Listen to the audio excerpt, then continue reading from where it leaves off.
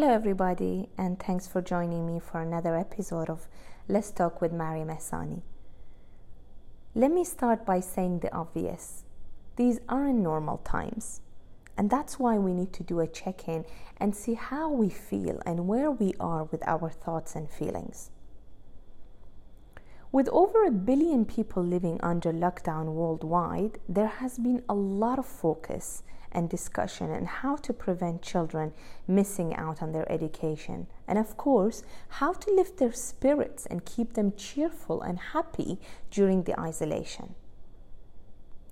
As adults, we need to understand that there is a lot of uncertainty, and we need to acknowledge how we feel and how we can deal with everything that is happening around us. It can be very confusing for us as adults to manage all what is happening. So how on earth do we expect children to stay calm and deal with this situation? And the question is, how do we want them to navigate that when we as adults we feel unsettled? Before I start giving you the tips on how to hold the puzzles together and make sure you have a healthy conversation with your children around this situation, I will ask how we are doing as adults. Let's pause. Let's think about it. Do we give enough time to listen to each other? This can include your partner, employer, employee, siblings, friends. Do we listen without judging as we are all going through this situation with different experience? And we all need to adjust to a new way of life, new way of living. I suggest we pay more attention to how we communicate and try to avoid responses like, "I know exactly how you feel. You shouldn't feel that way. Isn't that an overreaction?"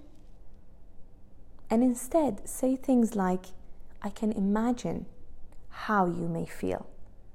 I am so sorry to hear what you are going through. Thanks for sharing your feelings. Tell me a bit more. Maybe I can help." Do you see? It's just small changes in order to feel that we are connected with the people or with the loved ones that we speak to as adults. I would say we can take steps forwards making things better by first taking care of ourselves. We need to start walking the talk. We need to model good behavior. Modeling good behavior is key when it comes to discussing these matters with the children. As we know, children, what you do will feel. And we need to make sure that we use the right language to explain the situation to children. We need to use age-appropriate tools around the subject of COVID-19. For example, for under 6 years old, we have to manage our emotions and not panic and stress in front of them. Of course, we shouldn't be stressing or panicking in front of anyone. But sometimes we cannot help it. If we talk to children under 6 years old, we need to really be in control of our emotions. We should talk about what needs to happen to stay safe and healthy. We can talk about how we can make sure that we are safe. We can share honest information, but using the right tools and the right language, as I said. Very importantly, allowing children to engage during the discussions and to share with you how they feel, it's important. They should be able to share with you their worries, as sometimes it can be part of the problem solving. Sometimes they might have absorbed information from elsewhere, such as news, radio, social media, or by listening to your conversation with others. So we need to validate children's feelings and acknowledge that it's not easy when you can't see your friends or be with your teachers and have the normal routine.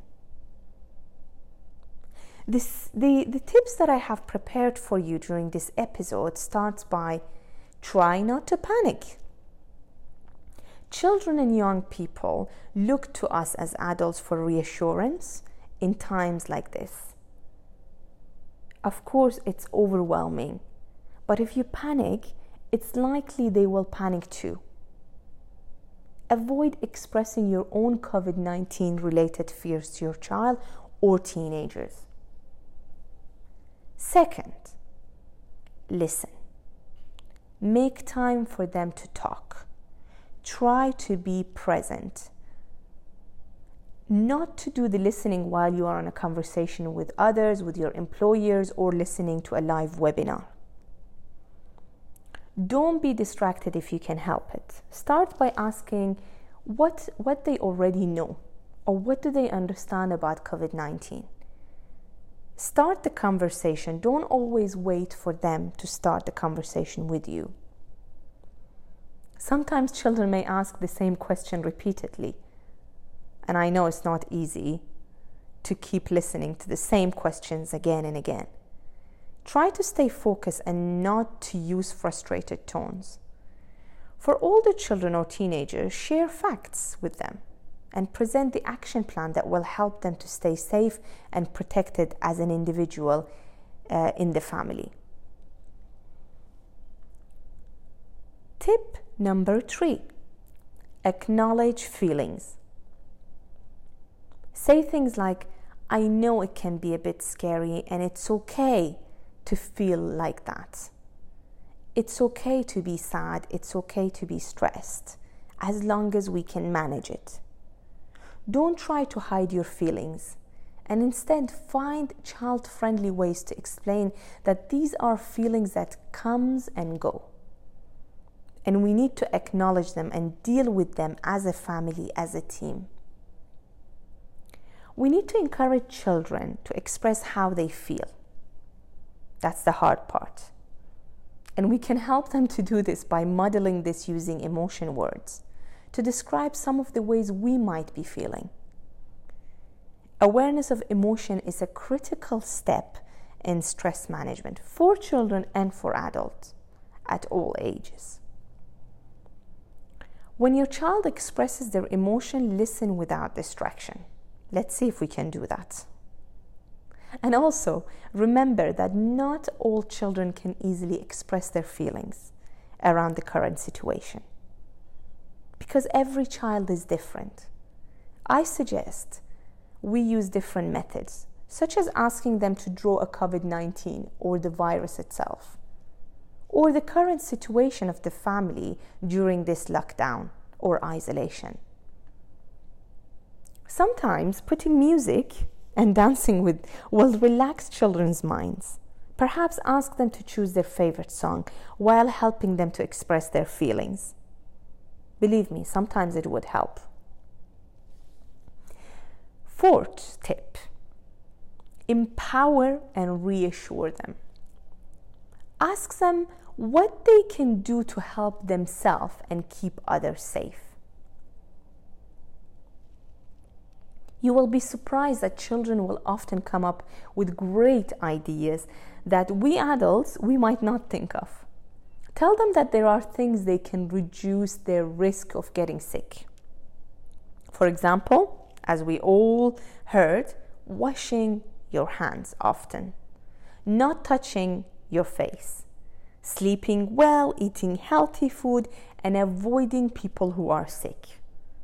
And of course, we need to reassure them that if they do get sick, you are there to take care of them, and that doctors and nurses will be there to help. Try to make them understand that we are trying to protect and safeguard everyone in our community, especially grandparents and those who are at risk, by staying in the house, staying safe. Tip number 5. Limit access to news and social media, especially around the coronavirus. Children trust you to be their protector and their leader when it comes to information sharing. Many studies have shown that viewing repeated disaster-related images on the media can be distressing for everyone, and especially children because they cannot digest it. Children see and hear so much. It can be too much and more overwhelming to them than us adults. We need to set up a time that you can do other things with them. That means they don't have to watch TV or spend too much time online. Also, make sure that children are protected and safeguarded during their online presence. I know we all have work to do and we have to be attending webinars and trainings and e-learning sessions. But while we are busy, we need to make sure the children are safe online. As basic as that, you can check the parental control setting. What are the do's and don'ts when it comes to the online access for children? Do you have YouTube for kids? Do you have apps that are safe and child-friendly? What types of games do they play online? Children need to be informed that the internet can be also dangerous if not used appropriately. And as a parent, you are responsible to ensure that they are safe online. Talk about the things that can go wrong on the internet. And of course, these conversations need to be done with age-appropriate content. Tip number 6. Be careful how you talk to children about the virus and the current situation.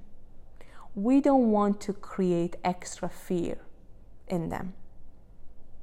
As I mentioned previously, use information in accordance to their age range. Staying positive is key, and making sure you give them a sense that we are in this together. And we need to think of ways that will help them to stay safe during this situation. And the final tip, which is have a routine.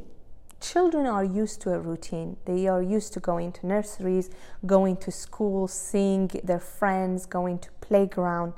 Having a routine is important for children to feel safe. Create a daily schedule together. Include time for playing and learning. You could incorporate lessons about the virus, for example, like coloring in pictures of the germs or drawing around the subject. And remember to always allocate some time for having activities, physical activities, and include a time for relaxation for you as a parent and your children. And finally, before I end this episode, I want to remind myself and all of you to take a deep breath and stay safe. Remind yourself and your children that all your loved ones, that this won't last forever, and we are all in this together. Thank you so much for listening to this episode, and we look forward to having you on the next one. Thank you.